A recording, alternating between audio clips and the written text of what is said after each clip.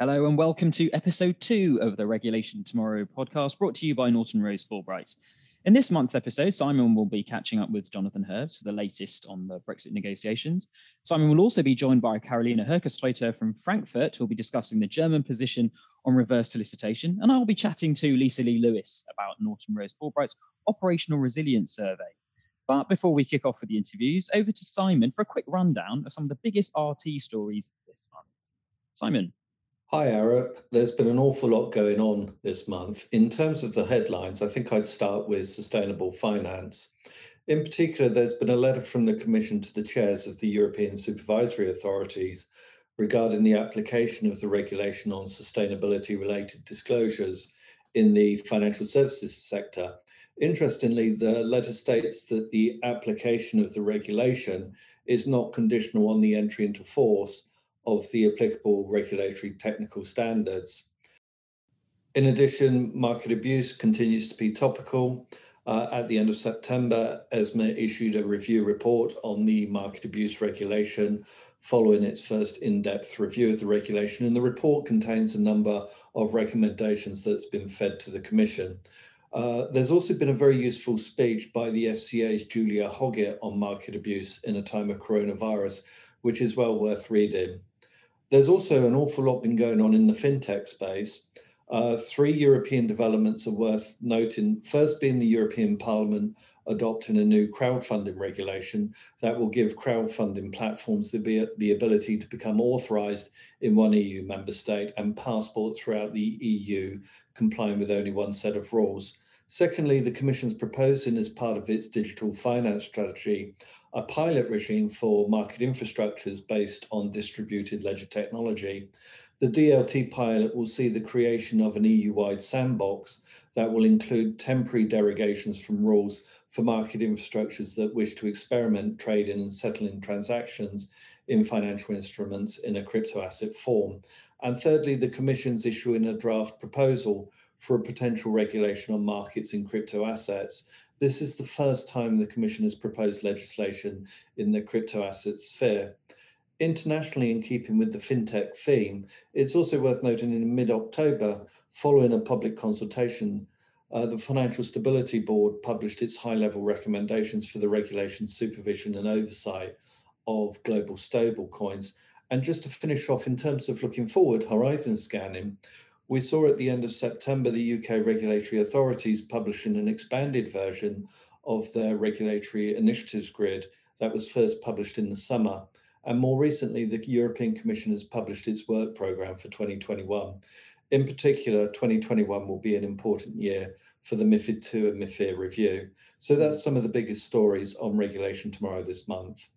Brilliant. Thank you so much for that, Simon. And if you're listening at home and you want any further information on any of those stories, please log on to regulationtomorrow.com. But without further ado, let's now hand over to Simon and Jonathan, who will be discussing Brexit.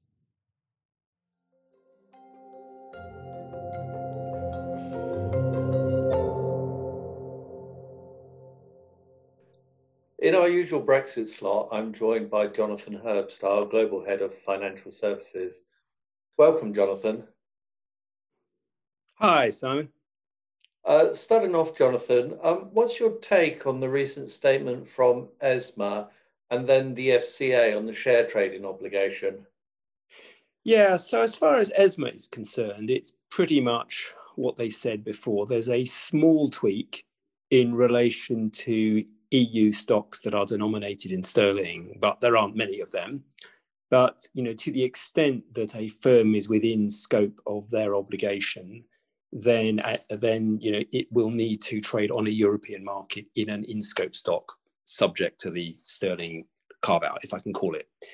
Very different to the UK approach. I mean, the FCA effectively last week made a statement which basically said that as far as UK firms are concerned, within stocks that are in the scope of the UK STO, to bring that down to practicality, it's a stock that is traded on both an EU market and the UK market. Firms will be able to trade in either place. Now, the politics of that is not for me, but it clearly creates a great divide between the UK regime, which has effectively granted an equivalence recognition versus the EU regime, which has not. One caveat on that, though, and this is, I've just talked about it from the point of view of the firm. If you look at it from the point of view of the market, the FCA statement effectively rehearses the point that a European market needs to have legitimate access to the UK market, and makes the point that can be either through being an ROIE under the temporary permission regime or compliance with the terms of the OPE. There has been much debate in the market about what that actually means, that last one. Does it mean a market can have unauthorized members, or must it only be authorized members? Probably not the time on this podcast to go into that, but I think for markets, they need to get proper advice on that. For firms, it's considerable liberalization from the UK and nothing in return from the EU. And turning now to the bigger picture, the negotiations and the equivalent assessments, would a positive equivalence assessments from the Commission now at this late stage make a big difference to firms' end of transition period planning? So I think let's just be clear what we're talking about here. If you mean would an equivalence under, for example, MiFIR Article 46 really make a difference to firms? Yes, I think for those firms that are in the institutional market, the ability to do cross-border business would make a big difference. I think in reality, that is not on the table right now. In terms of the free trade agreement that's being negotiated, to remind everybody, I think what that is talking about is traditional free trade type provisions, not full equivalence. That is dealt with under MiFIR, EMIR, and the other equivalence assessments. So I think the honest answer to your question is, yes, in theory, if that were to happen in very short order, it would make a difference to people's planning in the institutional sphere. But in reality, nobody's expecting that in the next sort of 2 and a bit months.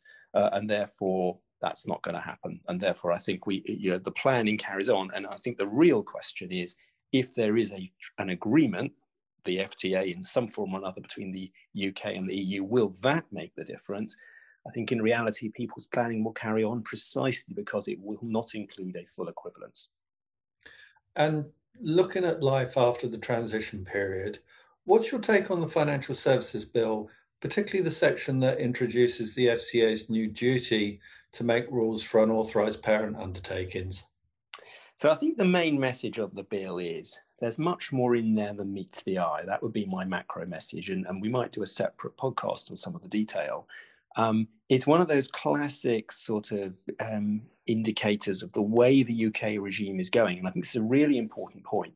You now have the Treasury and the UK regulators free and able, broadly speaking, to make their own regulation. And we are slowly beginning to see what that could mean. And I think people need to keep a close eye. So just take the example you've given, holding company power. There are a number of different powers in there, including a mandatory requirement for the FCA to make rules for prudential purposes on holding companies. That's a slightly different approach to the current way the UK has implemented the consolidation requirements. But equally importantly, some hidden powers, or I say hidden in the sense that they weren't particularly obvious, in relation to holding companies more generally for the PRA and the FCA, quite extensive powers to make information gathering rules and other rules in relation to controllers and others involved in their management.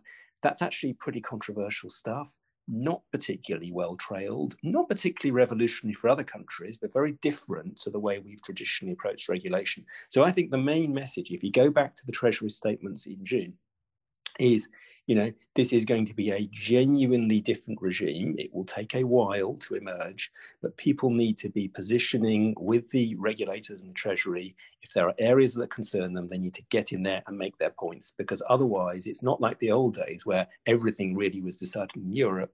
We now have a lot of power sitting in the London authorities. And I think that's the main macro message here. Thanks, Jonathan. That's really interesting.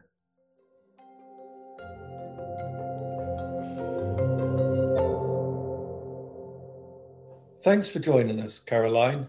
In this segment of our podcast, I just wanted to get your thoughts on reverse solicitation, which is something I know you've been looking at for UK clients as part of their Brexit contingency planning. Yes, that's right, Simon. Reverse solicitation can play a role in a UK firm's Brexit contingency planning should the UK and EU not agree a free trade agreement and at the end of the transition period. and there are no mutual positive equivalence determinations. If used in accordance with member states' local law, reverse solicitation removes the need for a third country investment firm to establish a physical local presence requiring authorization. It's therefore key that UK firms and other third country firms get legal advice from lawyers within the member state they are seeking to use the exemption in. That's interesting. When we talk about the law, what do you exactly mean? As a concept, reverse solicitation is found in EU legislation like MiFID II, MiFIR, or the AFMD. Given some of the ambiguities of these texts, different EU national regulators have come up with their own interpretation, although it's worth noting that ESMA has tried to create some supervisory convergence. For example, in its Q&As on MiFID II and MiFIR, investors protection and intermediaries topics, ESMA has tried to clarify some of the key concepts. Okay, so focusing on reverse solicitation under MiFID II and MiFIR, what are the key components of the exemption? There are really three key parts to the exemption. First, the third country firm must evidence that the investment service is provided at the exclusive initiative of the EEA client. Second, the third country firm provides only categories of products and services requested by the EEA client. And third, this third country firm does not solicit, promote, or advertise any new investment products or services in any way to the EEA client. Okay, now moving to the practical side of things. When using reverse solicitation, what are some of the practical things a firm should be aware of? When using reverse solicitation, there are a couple of things that need to be considered. Most importantly, the firm will need a paper trail. It will need to ensure that it can demonstrate and evidence how contact and communications in respect of initiating any investment service or activity comes exclusively from the EEA client without any undue influence, direction, or collaboration of this firm. Okay, and how is this usually done? This is usually done using a client disclosed attestation or affirmation in a contract. And what else does a firm need to think about? The firm will also need to ensure that its related processes and controls provide ongoing assurance and that adequate records are kept should there be challenge from the local member state regulator. Also, the firm's systems and controls will need to ensure that the firm's website and other online presence does not nullify any objective assessment that the client acted on their own and exclusive initiative. Thanks, Caroline. That's very helpful. We'll shortly be posting an update on reverse solicitation on our Regulation Tomorrow blog. Thank you, Simon. Bye.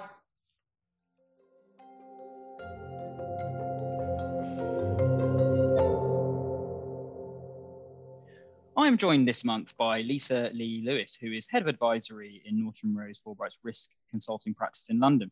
Now, over the last few months, Lisa has been involved in conducting NRF's Operational Resilience Survey, and today we're going to talk about some of the findings. So firstly, hello, Lisa, how are you? Hi, Arup, I'm good, thank you. Thank you Excellent. for inviting me. Well, it's a pleasure to have you here, and hopefully it's not the last time. So maybe let's just kick off with some sort of context really about OpRes. So where exactly are we with operational resilience as a kind of concept? I mean, I recall there was a consultation paper earlier in the year, but what's the current status of policy in this area? Thanks, Arup. Perhaps we could first recap on the concept of operational resilience.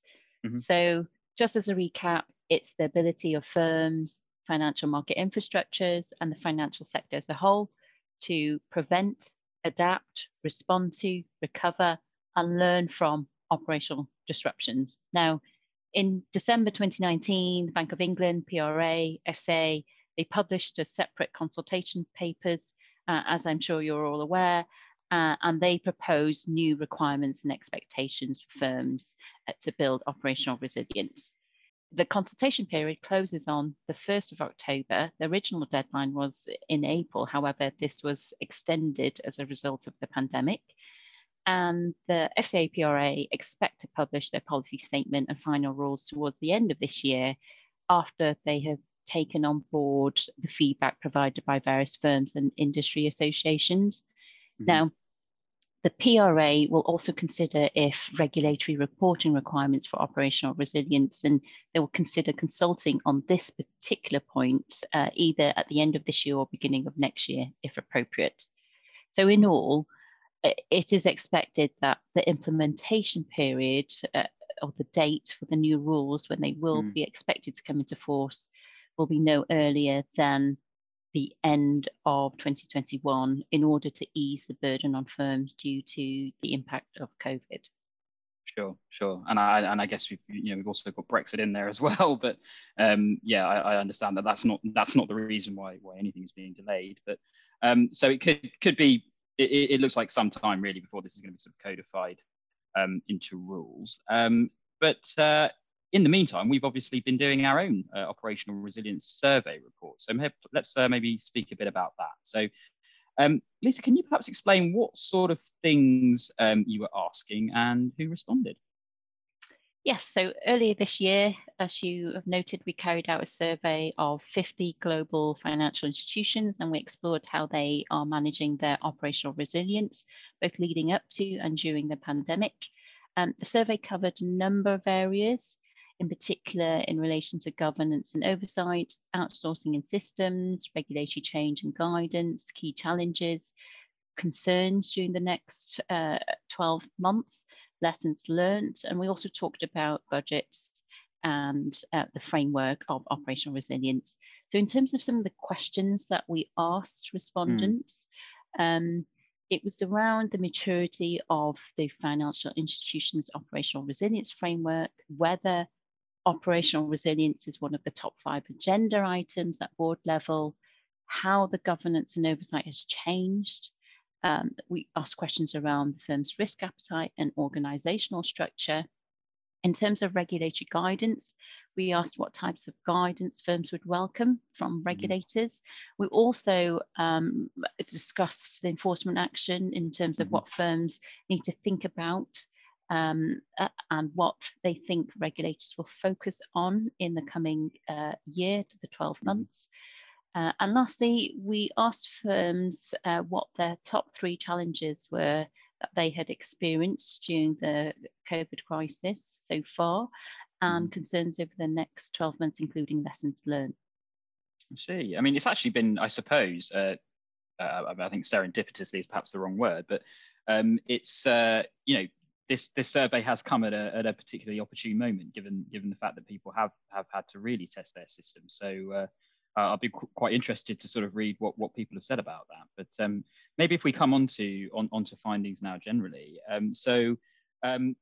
This report is now available, and we'll talk a bit more in a short while about how to get hold of it. But what are some of the most interesting findings that you saw in the reports?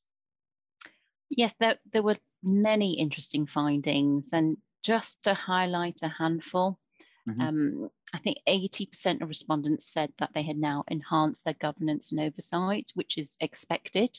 That's a huge proportion of the respondents.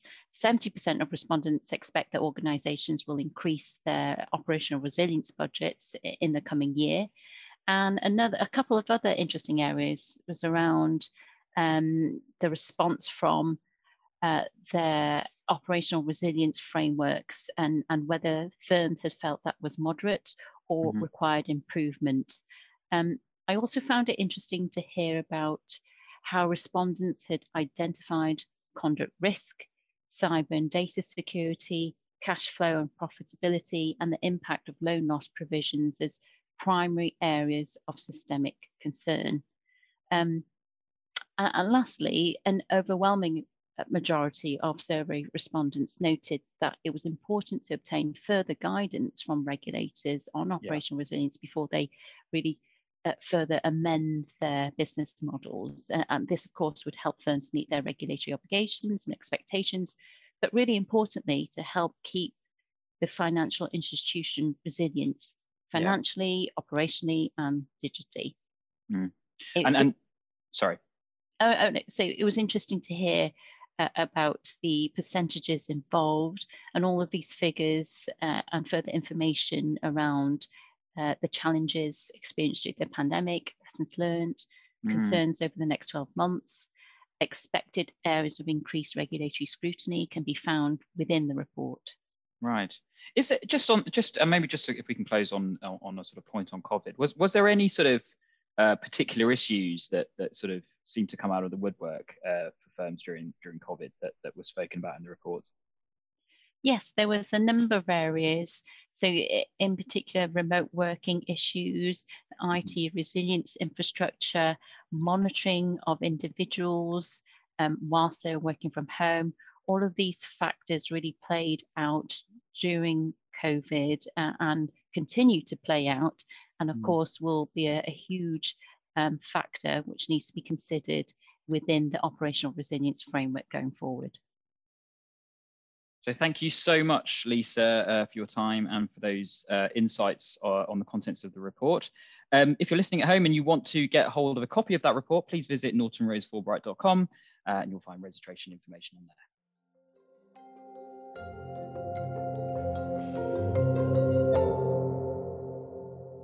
So that concludes our latest Regulation Tomorrow podcast. I think there's a lot of interesting themes coming out of this. There's still lots to think about as regards Brexit, but also new regulatory issues are on the horizon. Lisa's talked about operational resilience, and we'll see the regulatory policy papers from the FCA and the PRA next year. ESG is coming more and more into the fore, as we've seen from recent developments on Regulation Tomorrow and the papers that the Commission publishing. And as ever, RegTech, SupTech continue to be key themes for the financial services sector. Catch us next time on Regulation Tomorrow podcast. Cheerio.